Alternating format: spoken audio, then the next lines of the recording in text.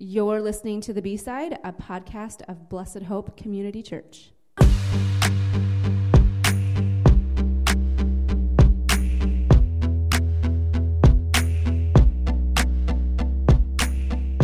Hey guys, Malia here, your host as usual, and I am joined by Pastor Matt, who's making fun of me already. This is going to be great. We're off to a great start. Hey guys. And Pastor David is here today. Hi. And so is Shada. Hello.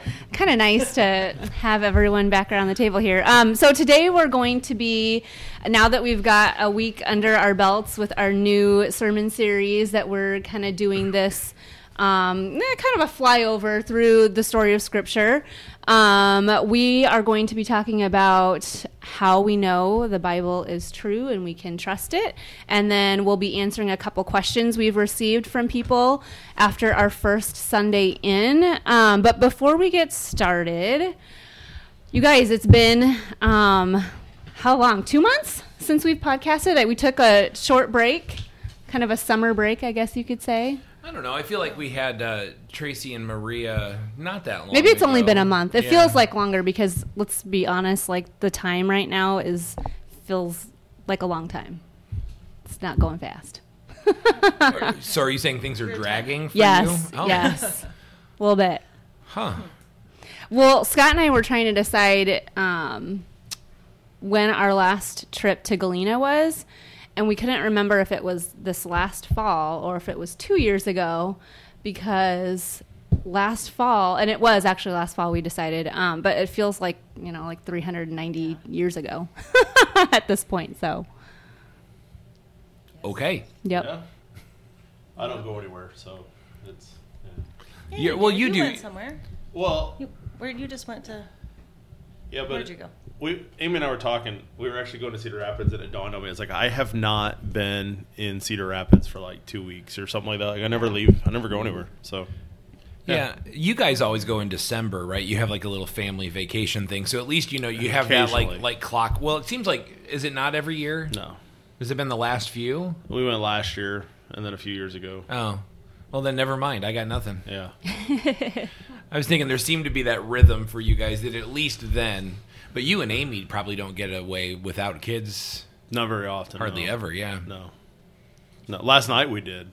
I mean, we like dumped them at the grandparents, and we did. So, Which Mexican place? we did go. What is it? It's on Edgewood. What's the Edgewood one? The Edgewood one? Yeah. The Carlos? one, The no, face. the one that has the face, like Yeah. The face. the El- Day of the Dead skeleton face. Oh, I don't know what that is. El Catina, La Catina. Yeah, something the like place that. that'll make the guacamole right at your table. Oh. We don't eat that. No, that's fine, but they will make it That right sounds at your table. amazing. I don't like guacamole, but Carrie loves it, and Love so it. we've had that. So good. So yeah. Huh. But who would have guessed that you guys would have gone for Mexican? That's shocking. It was either that or Texas Roadhouse. Well, we had that for my birthday, so I was due. You were due Mexican. I was okay. due Mexican. Yeah, I get that. Oh man, How are things, Shauna? they're good, really good. We got. I don't know why you guys are laughing at me. We were able to get some children's ministry stuff going this week, so that was exciting with our high schoolers and. Big week next week. Yeah, midweek kicks off and middle school is back officially. So, yeah, Nice. it's exciting. It's Yeah. good. But I agree. It has felt like this last year has been a couple years rolled Thank into you. one. Okay. I'm with you. Like I wouldn't Matt's say over here looking at me like I'm crazy. 90 years but- might be an exaggeration, but like a couple years. I mean, I don't know what you're talking about with Yeah. exaggerating. I don't do that. What? Ever. No, I hear it has. Like, you go back to March since the original shutdown, and that actually seemed to go pretty quick for me. Kind of as I look back at that, it's been since we've been back in person. Yeah. Summer is always slow for me because it just things slow down Right. during the summer. Yep. That combined with the extra slowness of the shutdown and some things, the summer did drag. But I anticipate that now that we're back in, school's in, we're in full swing, that this will be a fast and furious Yeah. last 3-4 months of the year. Right. I feel Yep. like now that we're starting to put some events on the calendar again, church-wise. I feel like you have a little extra pep in your step. Like I do? Yeah. Yeah, I mean, most people probably don't know that. Maybe it's more obvious than I think, but I know you guys are aware of this. Summer is always really it is like the worst season for me of church life, just getting through summer, because everything just gets put on pause. And for whatever reason, like that's just not the way my personality works. And so this summer was especially difficult, although I thought I was hiding it pretty well. But apparently not so much. But yeah, I am like getting into the new fall series, getting the children's stuff back, and yeah, that helps. Yeah. But yeah, usually between Faith in Action and the beginning of the school year, I am kind of in this, Yeah. what's next? What are we doing? Yeah. So. All right. Well, let's jump right into it. Matt, how do we know that the Bible is true? Well, that's a great question, Malia. What do you think? I'm asking you. Oh, okay. I mean, I think there's a lot of ways that we can know that the Bible is true and accurate and right, but I feel like it's one of the questions in the attacks that I hear more often than not. And so it seems like an important thing for us to talk about as we get into this, 15, 16 week long series looking at what's going on in Scripture and what's God as the author of this wanting us to understand about Him and the way He creates and loves and cares and pursues and all of these things. It's important for us to know as we get in, why do we know that it's real? Why do we trust it? Why do we treat it with such reverence, or why should we treat it with such reverence? And part of the problem is that what we know about Scripture are easy defenses for why the Bible is to be trusted is because of what the Bible says about itself. And nowhere else does that hold up in a court of law, right? I wouldn't be drug into court, and accused of something and get on the stand and say, listen, I didn't do it. And they'd say, oh, well, that's good enough for me. Right? And so your work. Yeah, 2 Timothy 3:16, the Bible is breathed by God, right?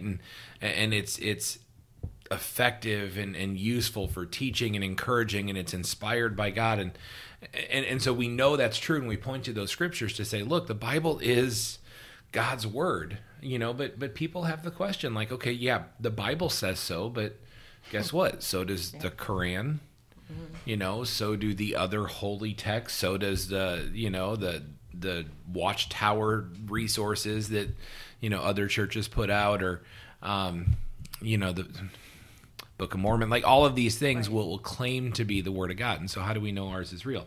And I think there's two questions there. One is, how do we know it's inspired by God?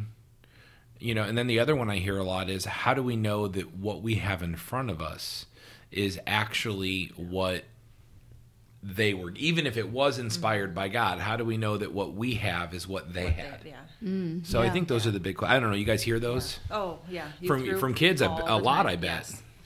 Yes, Malia's yelling at me again. Yes, at youth group all the time. That's why we were laughing at you earlier, because Malia was pointing for you to get in front of the microphone. Sorry, it's all fancy in here. Yes, anyways, they do.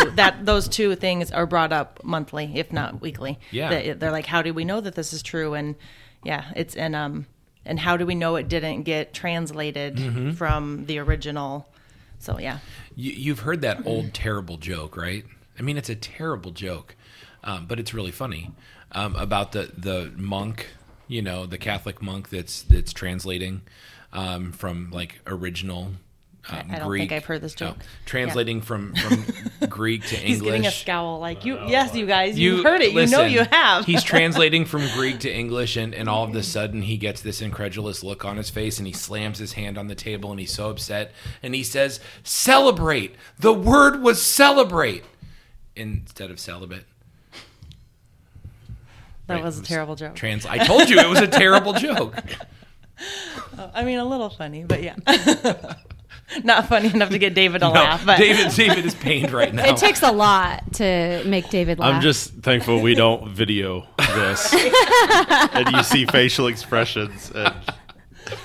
So Shauna, how do you answer the kids when they ask that question? Oh, goodness. Well, I think a lot of it becomes, this is where we go back to faith And I know that that's a hard thing to, especially for new kids who are just learning about stuff or new believers. But to have to say, like, part of it is just we either are going to believe and have faith that this is true, or you're not. And so we do the wind analogy a lot, where like you can't see wind, but you feel it, and you can see the trees moving, and you can see and so like that's where we kind of land on the faith thing. And yeah, I mean, I guess for me, that's just kind of what it is. I mean, I'm either going to choose to believe this and then be all in, or I would believe none of it. And so, you know, it does strike me as odd. Some denominations, individuals, pastors, even that will say that the Bible is not the authoritative, inerrant Word of God. Mm-hmm. Yep. But will then preach from it every Sunday. Yeah. Because if it's not the inerrant, authoritative Word of God, then why do I care? Then, exactly. Right? Why do I want to know or trust any of it if it's not all what it says it is? Exactly. Because then it's just a lie. Mm-hmm.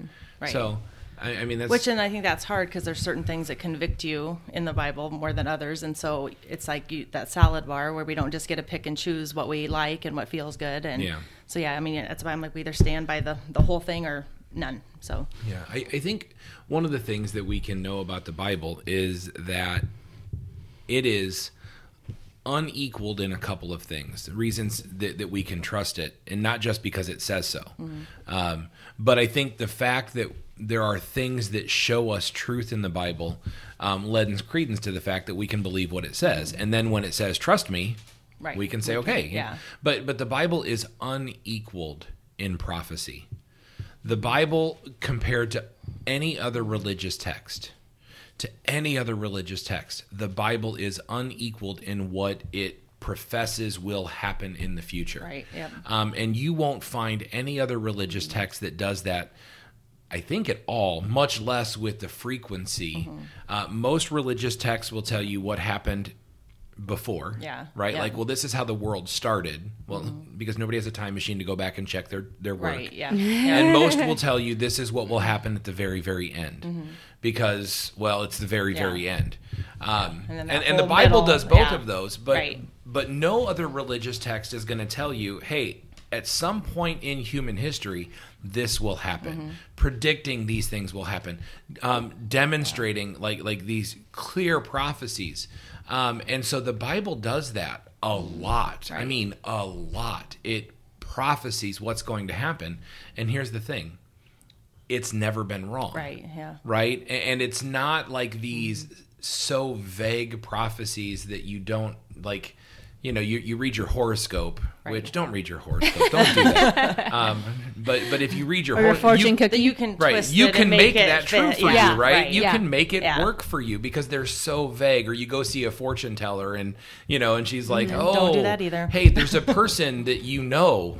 Yeah, I do know a person. You know, like, like they're so vague, but Bible prophecy is so specific. Yeah. And it has shown up time and time again to be accurate. And not once have we seen something the Bible predicted that we could point to and say, nope, that didn't work, that didn't happen. So the fact that it's unequaled in prophecy and those prophecies hold true, I think is one of the reasons that we can say, oh yeah, the Bible is trustworthy and we can believe it, because not only does it go out on a limb to make predictions, and who could do that besides God, right? But the predictions come true, and who can know the future except God? So, I don't know, David, what do you think? I gotta get the microphone, so give me a second. I don't know. As I'm just listening to you guys talk, I mean, the thought that's going through my mind is one of the reasons. I mean, I think as Christians, what I see a lot of times is we like to throw the Bible at people, or we like to throw Scripture at people, which I think it's the Word of God. There's power in the Word of God, but I think what we've lost is it's not just about us as Christians throwing Scripture at people. It's us actually using our testimony to show the power of Scripture. And so what I mean by that is I had a conversation with somebody over the weekend, and we were talking about the Bible, and one of the things, we were talking about, because that was kind of their question also, is like, how do we trust it? And, and I was explaining some of the reasons that, I look at it beyond just being written by man. One small thing I said, if you were writing a story about yourself, would you make yourself look like an idiot? And they're like, well, no, if it was about me, I'd make myself like the greatest person possible. It's like, well, if you look at the apostles, they made themselves kind of look like idiots. There's a lot of stuff in here that I wouldn't include. There's a lot of idiots in the Bible. Spoiler alert. But one of the things that really nailed down the conversation was, I could sit here and quote, hey, this is what the Bible says, quote it. I think there's more power when we say, let me explain to you why my life has been transformed by the truth of this scripture. We just kind of throw it at people. Mm-hmm. I don't think most people even know how to do that. They don't know how to articulate a testimony of, well, this is why these passages are significant. Mm-hmm. This is how they've shaped me. This is how they've impacted my life or changed my life. Instead, we just kind of throw them at people and just expect them to stick. I think that's why we're using testimonies of people in our church family throughout this series, because they're so powerful, and I think they kind of have a reflective nature where someone could see that change in someone, like real life change, and look at their own life and think, gosh, maybe I haven't had that. Maybe the truth of the gospel hasn't really fully captured my heart. Mm-hmm. Well, we kind of use, Scripture also, one of the passages a lot of people will say is, when God says, my word will not return to me void. So I think that's why a lot of people use that as, I'm going to fling Scripture at people, right? I'm just going to fling Scripture, right. But my attitude with that is, God's word is actually bestowed upon his people. It's like my people, when they go do what they're supposed to do, won't return to me void. That's why you have things like Scripture that talks about, you shall go out with joy and be led forth with peace. The mountains and the tree, that they're going to break forth in song. It's kind of this sending mentality. Romans talks about, how beautiful are the feet of those that bring good news, and kind of this whole thing of how will people know unless people tell them.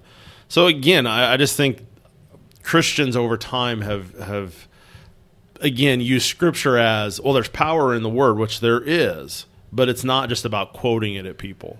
It's like, just don't quote it at me. You got to express and then express why it's important, but do it in a personal way, not in this, theological, let me talk down to you. Right. This is significant because this is what it means to me personally. This is how it shapes me and that kind of stuff. So.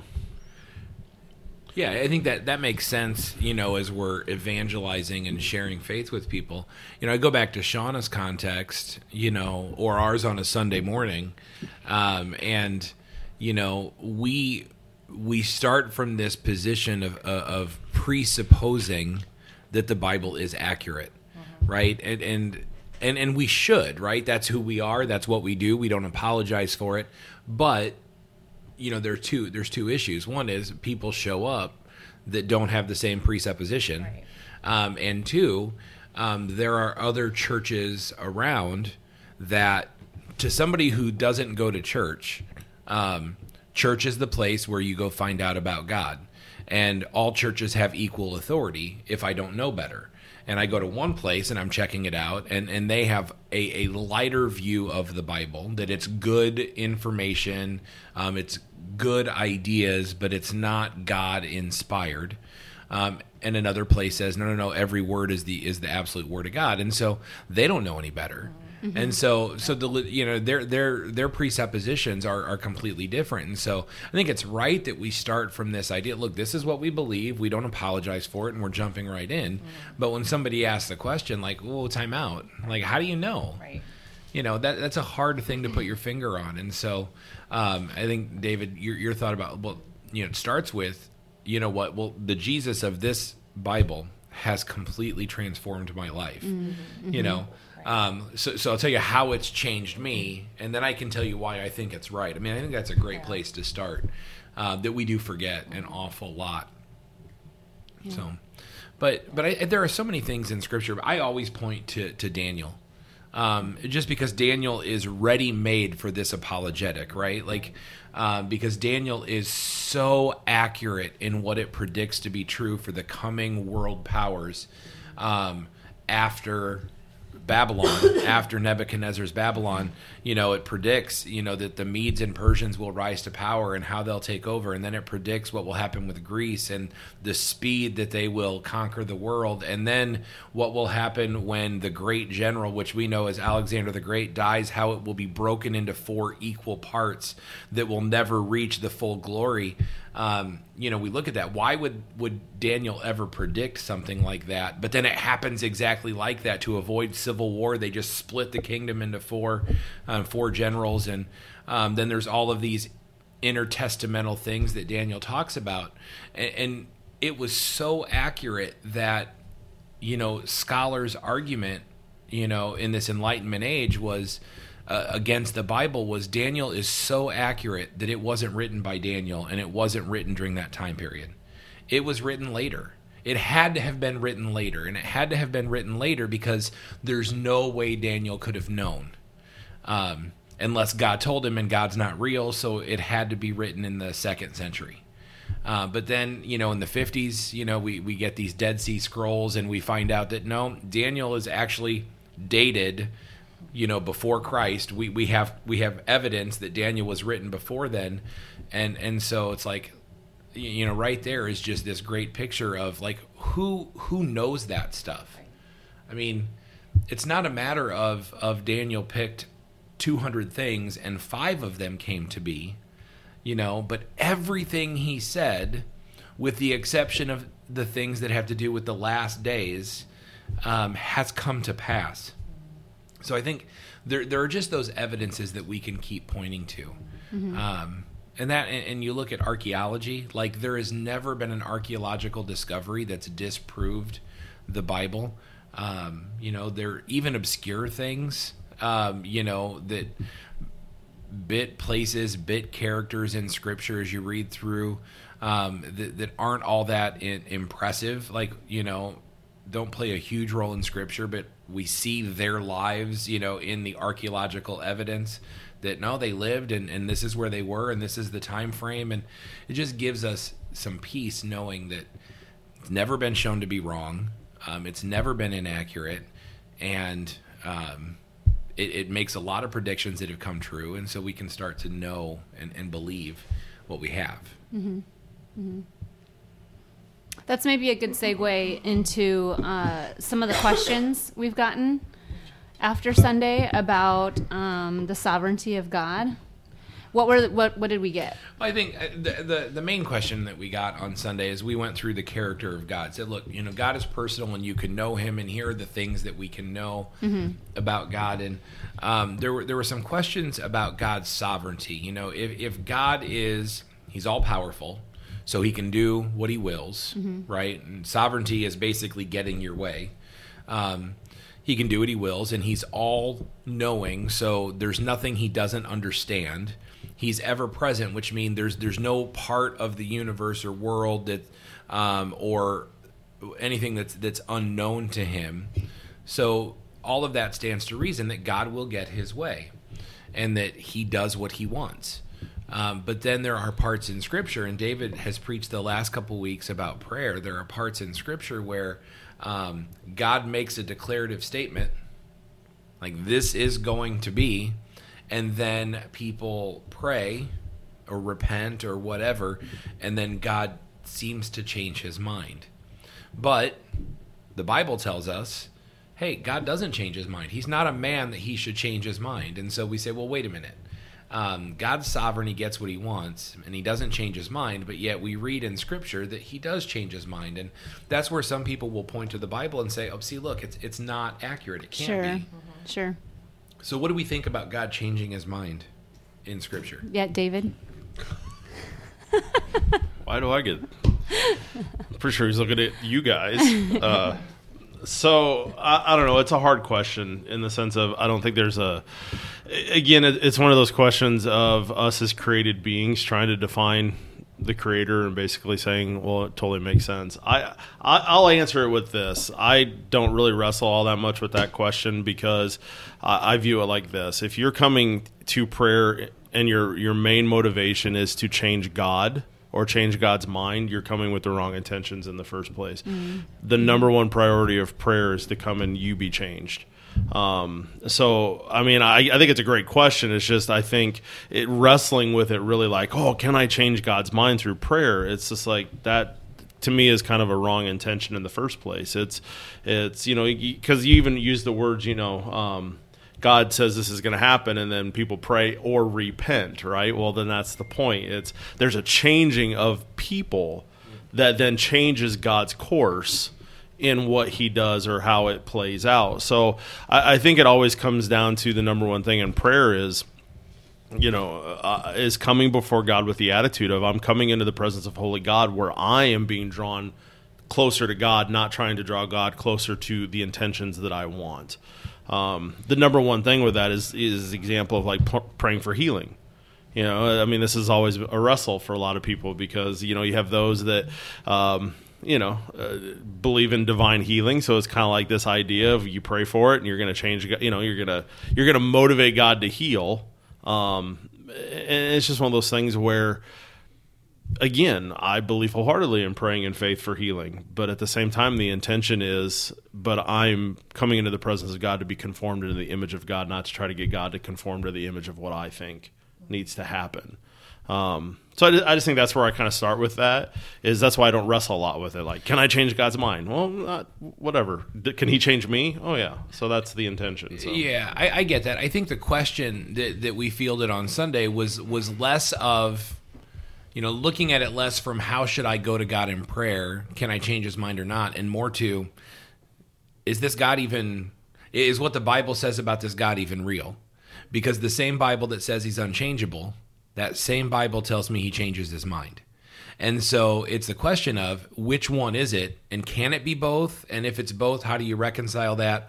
Or are you just saying things to say that, and this question came from somebody who believes the word of God. So they're just, playing devil's advocate, like we talk about sometimes, asking the question, like, how do we reconcile this to a non-believer who says, I'm not sure I can trust the Bible, and here's why. It's a tough one to wrestle with, for sure. Because the unchangeable God says to Moses, I'm going to wipe these people out. They're wicked and awful and evil. Moses says, oh, God, please don't do that. And he prays for their rescue. He says, God, think of your own glory. What will people think, that you couldn't protect them, and so you killed them here in the wilderness. And so God relents and says, fine. I mean, if we're being blunt, he says, fine, kill the offenders.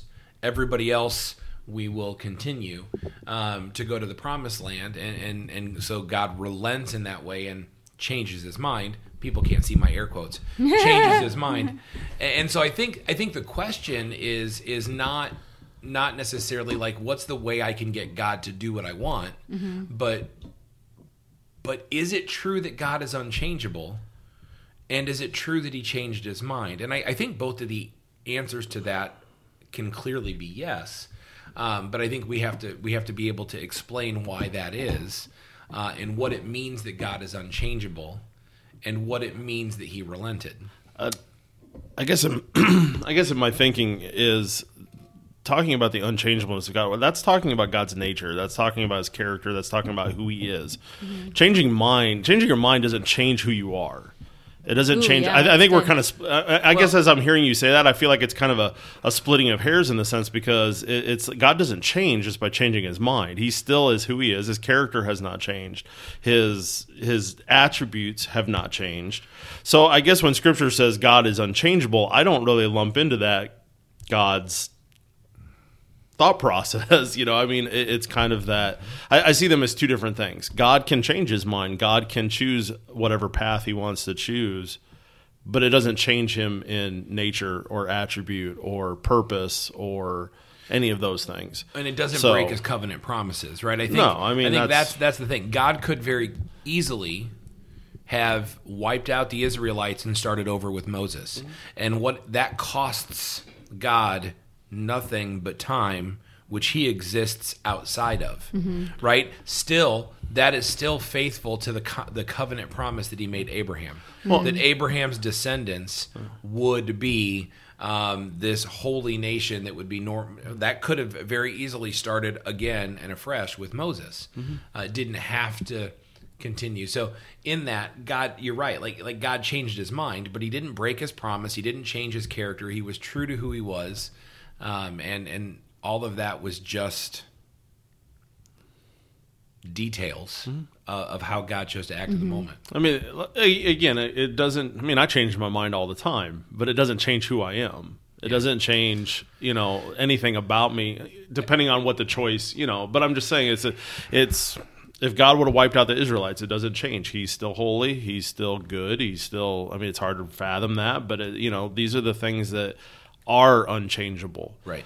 Well, yeah, and the fact that he didn't wipe them out, I mean, just amplifies his patience and his mercy and his, how loving he is. Agreed. How good he is. I think the difficulty there is to a non-Christian. I think we can just recognize this and we can know it and we can be prepared to answer the question. To a non-Christian or to a baby Christian who doesn't understand the intricacies of God's character in Scripture, it looks like he lied, right? Because he says, I will do this, and then he doesn't do it. He tells Jonah, I will wipe out Nineveh in 30 days. Like, this is happening. And Nineveh repents and God relents. And so it looks, if we're just reading that, it looks like God can be kind of fickle.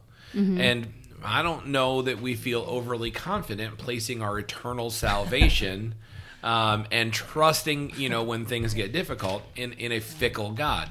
And so I think, part of it is being able to explain and understand. No. God's not changing his mind and breaking his covenant promises and being different than he says he is. God is showing us who he is in his character, and he's showing mercy and he's showing grace, and but his character doesn't change. He is who he is. He will never break, his covenant promises. And, even you go back to Jonah and Nineveh, I mean, when God said to Jonah, hey, this is going to happen, I'm going to destroy them, Jonah already knew that if they repented, that God would relent, right? So he wasn't looking at that going, oh, well, God, you're going to change your mind. He was looking at that going, God, here's what's going to happen. They're going to get scared, and they're going to repent, and they're going to apologize to you, and they're going to try to live different. And you, because you're who you are going to show them grace and mercy, and I hate them, and I don't like it.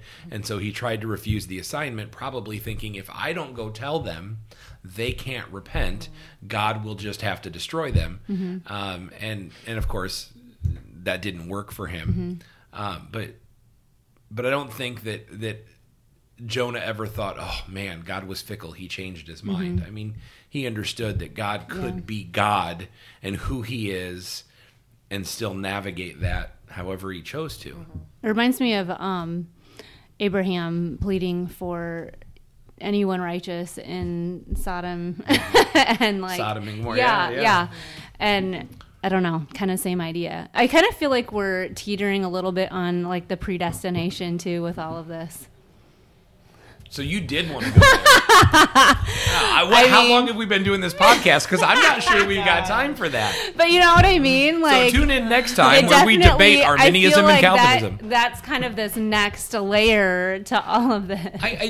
Or even praying for. Let's take it away from predestination for a second. David's just like, oh boy. Let's take it away from predestination and just talk about this idea. We know and we encourage, and the Bible encourages people to pray for others' salvation. Right? We know that it takes somebody's freedom of will, whether you're a predestination election or not, however, we know that it takes someone in their freedom of will coming to Jesus and surrendering their life to him and being born again to be a Christian. Like they have to do that, right? God isn't going to compel them to do that, right? But then we're also told we should pray for them, and that the prayers of a righteous man are effective and impactful and make a difference. And so there does feel like this healthy tension between all of these things. Like God is sovereign and in control, but yet he chooses to respond to our prayerfulness and our actions in a way that doesn't make human sense, right? But we know from Scripture, no matter where we land theologically on those things, that it's true. He responds to prayer. He responds to our actions. And so we should pray, we should act, but we should never assume that God is fickle because of it. Do we have any other questions? Those were the big ones that we had from Sunday. But, I mean, there's encouragement. If people do have questions as we walk through this series, either things that we've discussed that they don't get or, going deeper questions that they wish they should ask, email the church, drop a note off on Sunday morning, anything, because we'd love to dig deeper in whatever questions they've got. Mm-hmm. All right. Anything that we left out that you wanted to cover? No, I would just say there's a lot of people. But yes. No, there's nothing we left out that I want to cover, but I do want to say this in addition, nothing to do with our podcast. Okay. There are a lot of people that need to be prayed for. Yeah. I think we covered a long list on Sunday that was not nearly complete. Right. And so there are just people that need to be prayed for. And again, thinking about David's sermons the last couple of weeks before we launch this new series, like prayer matters, and it's effective, and it does influence the way God seems to deal with the world, and he is pleased to answer the prayers of his people. And so I just want to encourage folks to take that seriously. Yeah. That's good. All right. Thanks for listening.